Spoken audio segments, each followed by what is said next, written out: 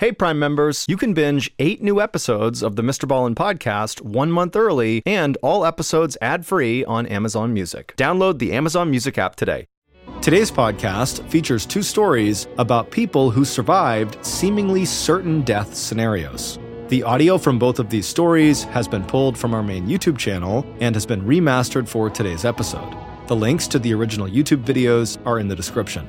The first story you'll hear is called Lifeline, and it's about the Earth equivalent of being lost in outer space.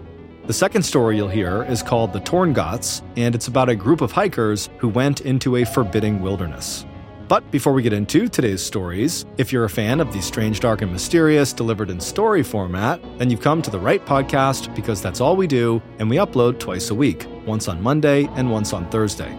So if that's of interest to you, the next time the Amazon Music follow button needs a phone charger, offer them your broken one that only works when you bend the cord at a certain angle. Okay, let's get into our first story called Lifeline.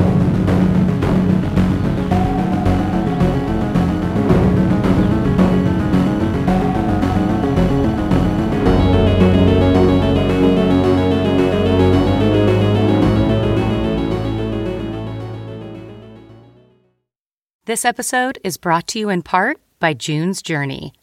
Picture it, the glamour of the roaring 20s wrapped in a mystery that only you can solve.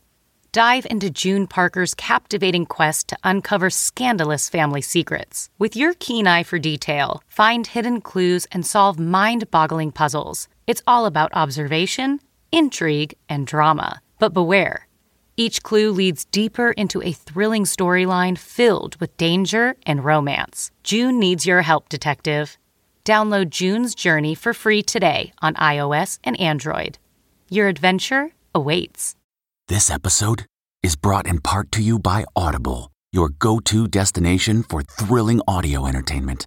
Whether you're looking for a hair-raising experience to enjoy while you're on the move or eager to dive into sinister and shocking tales, Audible has an exclusive collection of thrillers from best-selling authors that will keep you on the edge of your seat. Like James Patterson's first audio-only thriller, The Coldest Case. Experience stories like never before, where every chilling detail is brought to life by captivating sound design. Plus, as an Audible member, choose one title a month to make yours forever. And now, new members can try Audible free for 30 days. Just visit audible.com/WonderyPod or text WonderyPod to 500-500. That's audible.com/WonderyPod or text WonderyPod to 500-500. One of the most insane jobs in the world is being a saturation diver for an oil and gas company. These highly specialized divers go down to extreme depths to do construction and demolition on underwater structures. The extreme pressure on their bodies from being so deep will cause some of the mixed gas they breathe to get trapped inside of their body. Now, this is harmless while it's happening, so while they're down at depth, this doesn't matter. But when they ascend, they have to do what's called decompression stops, where they basically stop in the water column at certain depths and just wait and allow these trapped gases to naturally come out of their body. Now, if they skip these decompression stops and just rush to the surface, those trapped gases will not leave their body and they will expand inside of them, causing a condition called decompression sickness or the bends, and it can be fatal. Now, these decompression stops get longer and longer the deeper you go. And in the case of saturation divers, they'll go as deep as 2,000 feet. And for reference, in order to safely ascend from 2,000 feet, it would take you about 33 hours. And so these oil and gas companies can't afford to have their divers taking 33 hours in between dives, and so they came up with a clever workaround. They built a pressurized chamber system on board ships and oil rigs where their divers would live in between their dives. And what this did was, by keeping their divers constantly under pressure, either literally underwater or in this system, the trapped gases inside of them didn't have a chance to expand, and so their divers couldn't get the bends. The divers would live inside of this incredibly cramped chamber for weeks at a time, getting transported to and from the seafloor inside of this small pressurized sphere that's called a dive bell that could detach from the chamber without totally depressurizing the whole system. At the end of these divers' multi-week shifts, they would do one long decompression stop inside of the chamber. and then when they were done, they'd step out of the chamber and they'd be fine again. In September of 2012, a 32-year-old saturation diver named Chris Lemons was on board a dive ship in the middle of the North Sea. He, along with 11 other divers, had just started a 4-week-long saturation shift. On the 12th of that month, Chris, along with 2 other divers named Dave and Duncan, were scheduled to perform routine maintenance on an oil platform 330 feet below the surface. The North Sea is notorious for terrible weather, but this day the weather was especially bad, and they considered not doing the dive, but ultimately they decided to do it anyways. As Chris, Dave, and Duncan put on their diving equipment and climbed from their living chamber through the tunnel into the dive bell, the captain of the ship navigated directly over this oil platform and then flipped on autopilot mode, which activated dynamic positioning. Now, dive ships rely heavily on dynamic positioning, which is really just this high-tech computer that makes sure, as soon as you turn it on, that the ship does not move from a particular spot in the water. So regardless of the swells and the wind, the ship stays steady. And this is really important when you have divers in the water because the dive bell is connected to the ship and the divers are connected to the dive bell. And so if the ship is moving all over the place, so is the dive bell, and so are the divers, making it impossible for the divers to do their job. Once the captain had the dynamic positioning up and running, the 3 divers sealed the door of the dive bell behind them, and then the dive bell was detached from the chamber and then lowered through a hole in the middle of the ship into the ocean. Once the bell got down to 330 feet, Chris opened up a hatch on the bottom of the dive bell that led directly into the water. Now, because the pressure inside the bell matches the pressure outside the bell, water does not come in through this hole. Duncan was the bellman for the night, so he would not be going out and doing any diving. He would be staying in the bell to support Dave and Chris. And so he helped them get their big helmets on and connected their umbilical to each of them. Sat divers, when they're outside of the bell, are completely reliant on their umbilical. It's this long stretch of tubes and wires that are connected directly to their suit and to their helmet, and it provides air as well as heat and electricity to their lights, and it provides radio communication up to the people on the boat. Once Chris and Dave were all set up, they slipped through the hole at the bottom of the bell, which brought them down to this little platform that was suspended right below the bell, and from there they leapt off all the way down to the sea floor. Now, sat divers will say that leap from that platform is both amazing and terrifying, because once you leave the bell, it's completely pitch black all around you, so there's no reference point of how fast you're going or even how close to the ground you are. And so it feels like you're just sinking into this endless abyss before you crash into the ground. Once Chris and Dave did hit the ground, they stood up and began walking, and they were directed by the radio in their helmet which direction they needed to go to reach this oil platform. The oil platform was 11 meters tall, and it looked like a sort of pyramid of these big steel pipes. They climbed up the side until they reached their respective working area, and then they settled in to do their job, which they expected to take about 6 hours. At first, everything was going to plan, but about an hour into the job, something went terribly wrong on the surface. The dynamic positioning computer failed. Now, the captain immediately saw it and just expected the backup computer to kick in and take over. But in a terrible turn of luck, the backup computer also failed. And so very quickly, this huge dive ship began drifting in the rough seas, dragging with it the dive bell and the divers 330 feet below. While the captain struggled to try to fix the system and get it back online and get the ship back on station, another crew member hopped on the radio and called down to Dave and Chris, who were outside of the dive bell, and told them to abandon the structure and get back in the bell ASAP. And Chris and Dave could tell from the urgency in this person's voice that this was no drill, this was serious. Chris and Dave were both positioned on the south side of the structure about halfway up, and their umbilicals were running straight up the structure and then northward because the ship was drifting northward. So neither Chris nor Dave could go around the structure, they needed to go straight up before being able to climb their umbilicals back up to the bell. And so both men began climbing, but they could feel the tension on their umbilical was getting tighter and tighter, and Dave managed to get all the way to the top, and he cleared the lip, and as soon as he was on top, he started getting pulled away from the structure.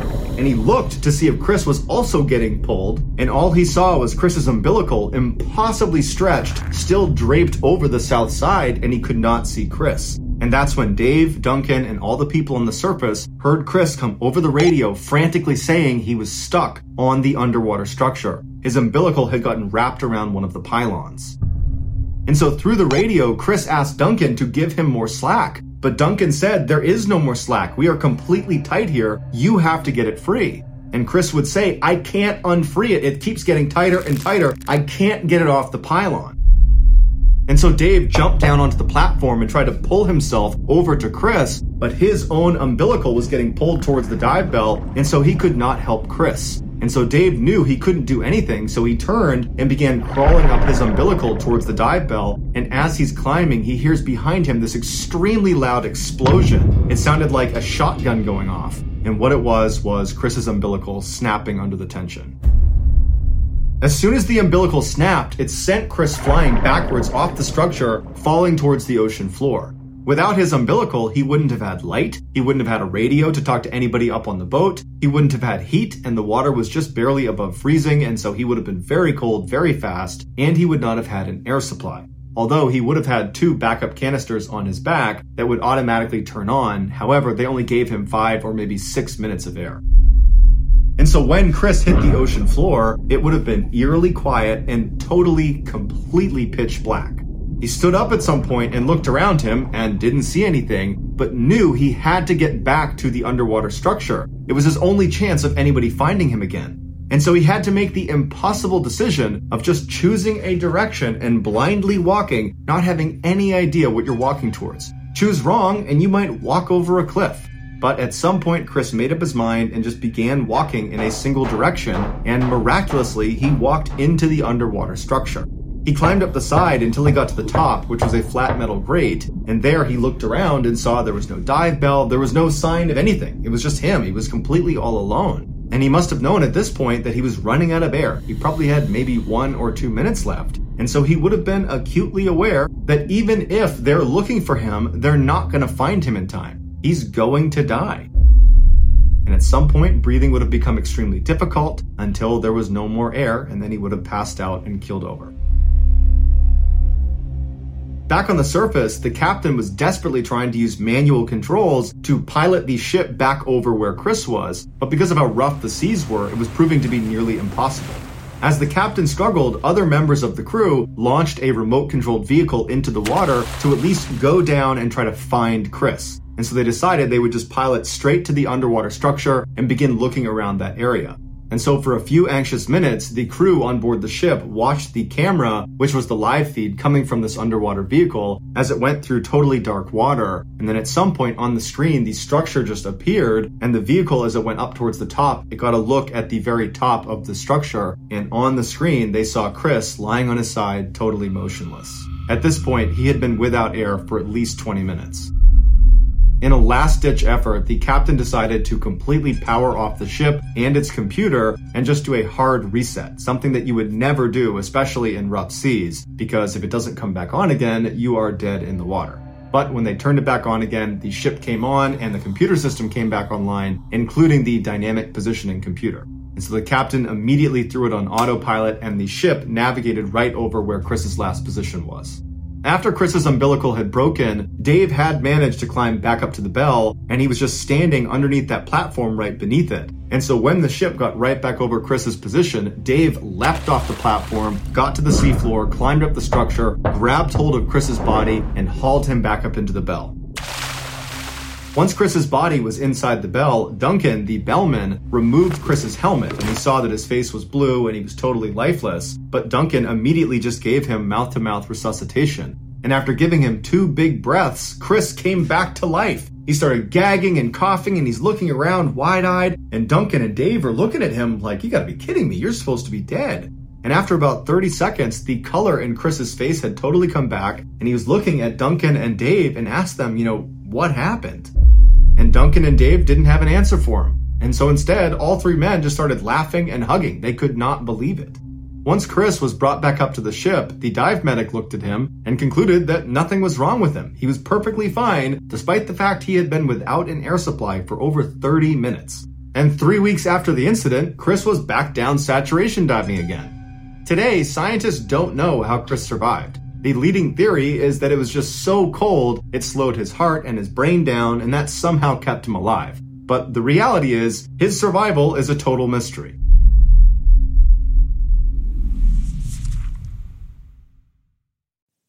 Okay, it's time to commit. 2024 is the year for prioritizing yourself.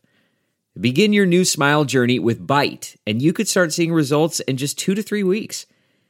Just order your at-home impression kit today for only $14.95 at Byte.com. Byte clear liners are doctor-directed and delivered to your door. Treatment costs thousands less than braces, plus they offer financing options, accept eligible insurance, and you could pay with your HSA, FSA. Get 80% off your impression kit when you use code WONDERY at Byte.com. That's BYTE.com. Start your confidence journey today with Byte. The comfort of your favorite seat is now your comfy car-selling command center, thanks to Carvana. It doesn't get any better than this. Your favorite seat's the best spot in the house. Make it even better by entering your license plate or VIN and getting a real offer in minutes. There really is no place like home. And speaking of home, Carvana will pick up your car from yours after you finalize your offer. Visit Carvana.com or download the app and sell your car from your comfy place. Our next and final story is called The Torngots.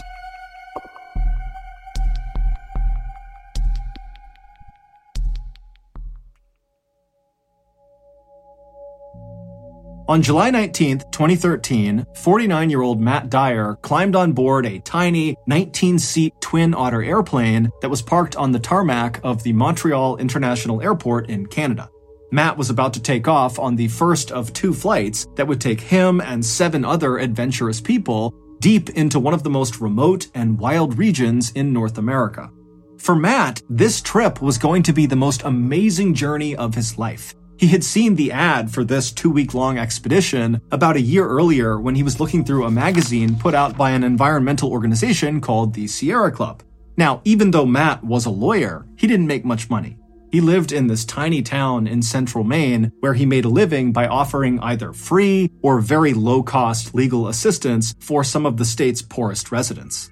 But Matt was an avid outdoorsman, and when he saw the opportunity to explore one of Canada's newest national parks that was so far north it was practically in the Arctic Circle, he decided the hefty $6,000 price tag was well worth it.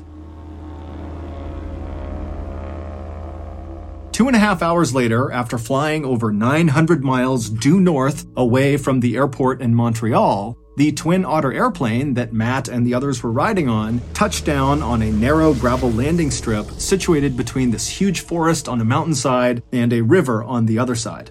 After climbing off the plane with all of their equipment, Matt and the 7 others hustled their way over to this stretch of flimsy plywood buildings that lined the runway. These buildings and this entire area they were in was not a part of this new national park they were going to. This was like their staging area to prepare and get ready before catching another flight that would bring them into the park. And so Matt and the 7 other people he was with, which included the 2 trip leaders from the Sierra Club, they would stay at this temporary base camp for the next couple of days, going over their hiking routes and talking about emergency procedures and protocols. And then after those 2 days were up, the group felt like they were ready. And so the group packed up all their things and they boarded the tiny float plane out on the water that would take them to their final destination, this new Canadian national park, better known as the Torngot Mountains. 45 minutes later, the pilot of the float plane began to descend through the clouds to make their landing on a little water inlet. And as the pilot did that, Matt and the 7 others were able to look out the window and actually see the Torngot Mountains for the first time. Now, all of them had seen dozens and dozens of pictures of this area, but seeing it for the first time in person was still shocking. The area looks like an alien planet. The wilderness in and around the Torngots is not the same kind of wilderness we think of when we think about going hiking in the forest or going camping or something. No, the wilderness in the Torngots is primordial. It's like you're looking out at a place from the very beginning of time, like dinosaurs should be walking around this area. As far as Matt could see, in any direction were these huge, jagged mountains that had been carved out of the earth by glaciers hundreds of thousands of years ago. And those same glaciers had created hundreds of waterways between the mountains called fjords that almost looked like blue-veined fingers. And even from high up in the plane, Matt could look down and the water of these fjords were so clear that he could see these speckled backs of brown trout swimming beneath the surface. But while this landscape was undoubtedly spectacularly beautiful and pristine and totally incredible, it was equal parts unwelcoming to people. There are no roads in the Torngots, there's no campsites, there's no facilities, there's no internet, there's no cell phone, and the weather is unbelievably harsh. It's freezing cold and wet most of the time, and then even when it's a little bit warm and a little bit nice there, the weather can change in an instant and become freezing cold and wet all over again. And so, as such, the handful of visitors that go into this area every year are expected to be 100% self-reliant, because this really is one of the most dangerous wild regions in the world. But for Matt, as he looked out his window and surveyed this landscape, he wasn't second-guessing his decision to go into this hostile environment, no. I mean, the reason he was willing to fork over all that money to go on this trip is because he really wanted to experience extreme wilderness firsthand. And so finally, the pilot of the float plane came into land on this little water inlet, and then the pilot ferried the craft over to this beach, and then Matt and the 7 others piled off onto land with all of their things, and then as the pilot turned around and left, the 2 Sierra Club trip leaders, a 61-year-old man named Rich Gross and a 60-year-old woman named Marta Chase, told the group to pick up their things and follow them. And so Rich and Marta led the hikers about 500 feet away from where they had just been dropped off, up to this slightly elevated, mostly flat area that kind of overlooked the fjord and had this incredible view of all the mountains around them. Now, unlike the temporary base camp they had been at for the past couple of days, this camp was nowhere near any forests. They were basically on a wide open plain that kind of went right up into these mountains, so it's very wide open where they're staying. And so after Rich and Marta instructed the group where to set up their tents, Matt and the others got to doing that, and then after they were all set up, Rich and Marta put a small electric fence around the perimeter of their tents to keep any nosy animals out, and then the group headed up a little bit higher on this mountain near them to take their first group photo. And in this photo, they all looked so happy and so excited for what's to come. And over the next couple of days, their trip would go exactly to plan. During the daytime hours, they would hike all of their pre-planned hiking routes all over the mountains and down near the water, and at night they would eat their food and drink fresh water from the fjord and swap stories from back home. But their perfect trip was about to become a nightmare. In the early evening hours of Tuesday, July 23rd, so 2 days after the group arrived in the Torngot Mountains, Matt and the others returned from one of their hikes. Now, the day had been cold and rainy, but the group was in good spirits. This was their last day at this particular camping spot. The next morning, they were going to pack up and head farther inland to their next camping spot. After Matt and the others had put their gear back inside of their tents, they came back out to see that Rich and Marta, the 2 trip leads, had organized a special feast for the group to celebrate the successful beginning of their trip. And so the group all sat around eating salami and crackers and drinking rum mixed with lemonade as they talked excitedly about the next couple of days and what they could expect. At some point during the festivities, Matt was tired, and so he broke away from the group. He climbed back inside of his tent, got inside of his sleeping bag, and before long, he was fast asleep. A few hours later, around 3:30 in the morning, Matt suddenly woke up. He had no idea what had woken him up, and so for a second, he just lay there listening to the outside world and just kind of staring straight up. Now, the moon was out that night, so there was some illumination, and as he looked straight up at the underside of his tent, he sees this huge figure move across the side of his tent and then stop right on top of him. And then before Matt's brain could process what was happening, this huge figure began pressing down on the fabric of Matt's tent. And so he's seeing his tent collapsing in on him. Matt's not doing anything. He's not saying anything. He's just watching in horror. And then suddenly the tent rips open and these 2 arms reach into the tent and they grab at Matt. And Matt threw his hands up in defense and screamed out for help. And as he did that, he suddenly felt this vice-like grip on the top of his head. And then before long, he was being pulled out of the hole in his tent out into the night. And as Matt is being dragged along on the ground, having no idea what's going on, he can't move. All he can hear is this crunching sound, which he would later find out was the sound of his skull and jaw breaking. And he started to smell this horrible rotten fish smell, and then he felt what felt like saliva coming over his face. And then Matt began kind of trying to look around because he couldn't really move his head, and he noticed all he could see was white fur. And it was then that Matt realized he was in the jaws of one of the world's most powerful and deadliest predators. Standing 10 feet tall on its hind legs and weighing as much as 1,700 pounds, the North American polar bear sits right on top of the Arctic food chain. And now this apex predator was dragging Matt by the skull down to the beach where Matt knew he would be eaten, even if Matt was still alive when the eating began.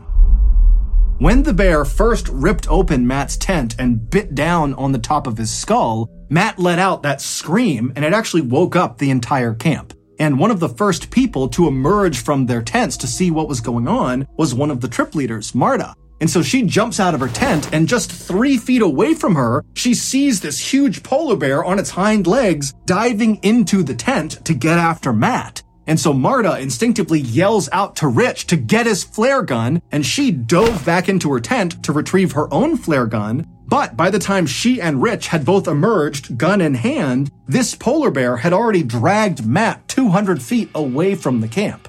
And by this point, the other hikers in the group had also emerged from their tents, and after realizing what was going on, they just stood there, absolutely paralyzed with shock, staring at this bear dragging one of their companions down to the beach to be killed. Then, after Rich fired his flare gun generally in the direction of the bear, it kind of snapped the group out of their paralysis, and then moments later, they were all screaming and banging pots and pans to try to terrify the bear into releasing Matt from its jaws. Matt couldn't hear the sounds of his companions calling out to try to save him, nor did Matt feel any pain. He was in shock. The only thing going through Matt's head as he was being dragged along the ground to the beach was, I'm going to die. I'm either going to die on the way to the beach, or when I get there, then when the bear starts eating me, I'm going to die. And when he thought about this, it was with a kind of eerie, calm detachment. Like he wasn't sad or mad, it was just kind of a fact. This was going to happen.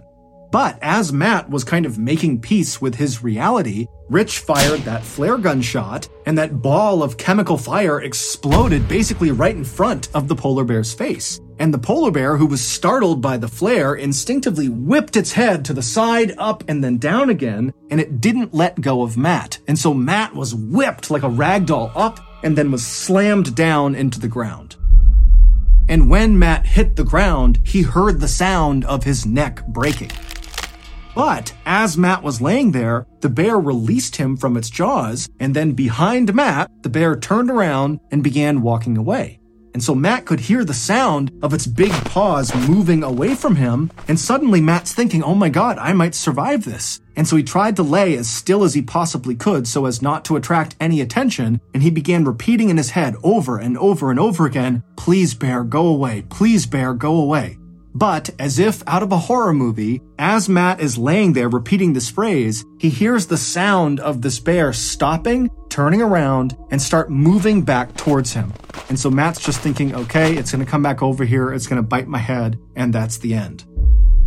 But, luckily, Rich, by this point, one of the trip leads, had run down closer to the beach, reloaded his flare gun, and right as this bear was going to bite Matt again, Rich had fired that flare, and once again, the chemical fire had kind of exploded right near the bear, causing it to get startled. It turned around, it ran off, and this time the bear did not return. It would turn out Rich and Marta, the two trip leaders from the Sierra Club, had chosen a location for this campsite that was so heavily trafficked by polar bears, it was referred to as a polar bear highway. When all of the hikers, which included Marta and Rich, had been given their safety brief when they were staying in those plywood structures at that base camp near the runway, well, part of the brief was whenever you make camp in the Torngots, you want to be at least a quarter mile away from water. Go way inland because the polar bears hunt and fish and walk around right along the edge of these fjords. But despite all 7 members of this Sierra Club expedition being experienced wilderness backpackers, none of them really appreciated just how dangerous it was to be camping or even hiking around in known polar bear territory. And so this is why they ultimately ignored the safety brief and set up their first camp just a couple hundred feet away from the water's edge. And even prior to the attack on Matt, when the group literally saw polar bears wandering around near their camp and even at one point had to fire their flare guns at the polar bears to get them to leave, the group still decided it was best to stay at this particular campsite. Perhaps they believed their electric fence they had set up around the perimeter of their tents would protect them from these polar bears, but obviously that had not been the case. The bear that attacked Matt had been totally unaffected by their fence. Matt would survive this attack, but really only because one of the members of the expedition happened to be a medical doctor, and so they were able to stabilize Matt until help arrived. Matt's injuries were extensive. They included a broken skull, a broken jaw. He had slash marks and puncture wounds all over his head and his neck, and all of those wounds got horribly infected. And also his voice was permanently changed as well because the bear also slashed his vocal cords. Following the attack on Matt, Parks Canada, which is the agency that oversees all of Canada's national parks, including Torngots, has mandated that any organization going into Torngots National Park has to have a polar bear protection plan in place. As for Matt, he does not make a big deal about his near-death experience. In fact, he kind of makes light of it and sometimes even makes jokes about it. As for the polar bear that attacked him, Matt holds no ill will. If anything, the attack has made him more interested and appreciative of the apex predator. In August of 2014, so 11 months after Matt's brush with death, he returned to the Torngots and even visited the actual site of the attack, perhaps to get closure. Except this time, he was in the company of an armed polar bear expert.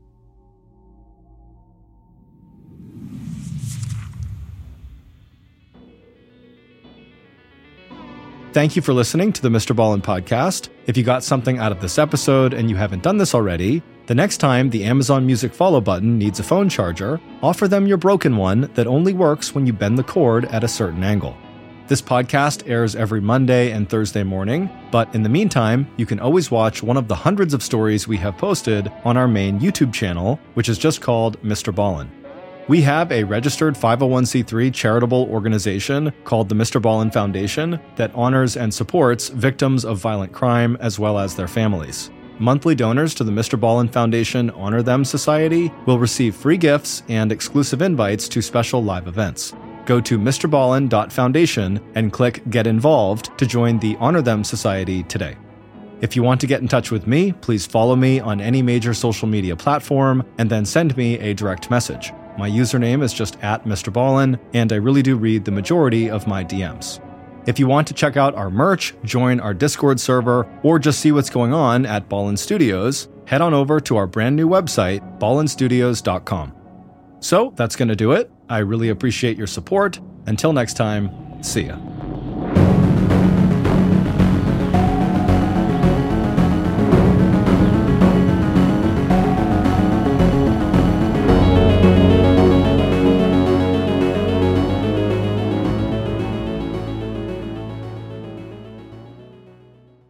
Hey Prime members, you can binge 8 new episodes of the Mr. Ballen podcast 1 month early and all episodes ad-free on Amazon Music. Download the Amazon Music app today. And before you go, please tell us about yourself by completing a short survey at Wondery.com/survey. If you're listening to this podcast, then chances are good you are a fan of The Strange, Dark, and Mysterious. And if that's the case, then I've got some good news. We just launched a brand new Strange, Dark, and Mysterious podcast called Mr. Ballen's Medical Mysteries. And as the name suggests, it's a show about medical mysteries, a genre that many fans have been asking us to dive into for years, and we finally decided to take the plunge, and the show is awesome. In this free weekly show, we explore bizarre, unheard of diseases, strange medical mishaps, unexplainable deaths, and everything in between. Each story is totally true and totally terrifying. Go follow Mr. Ballen's Medical Mysteries wherever you get your podcasts, and if you're a Prime member, you can listen early and ad-free on Amazon Music.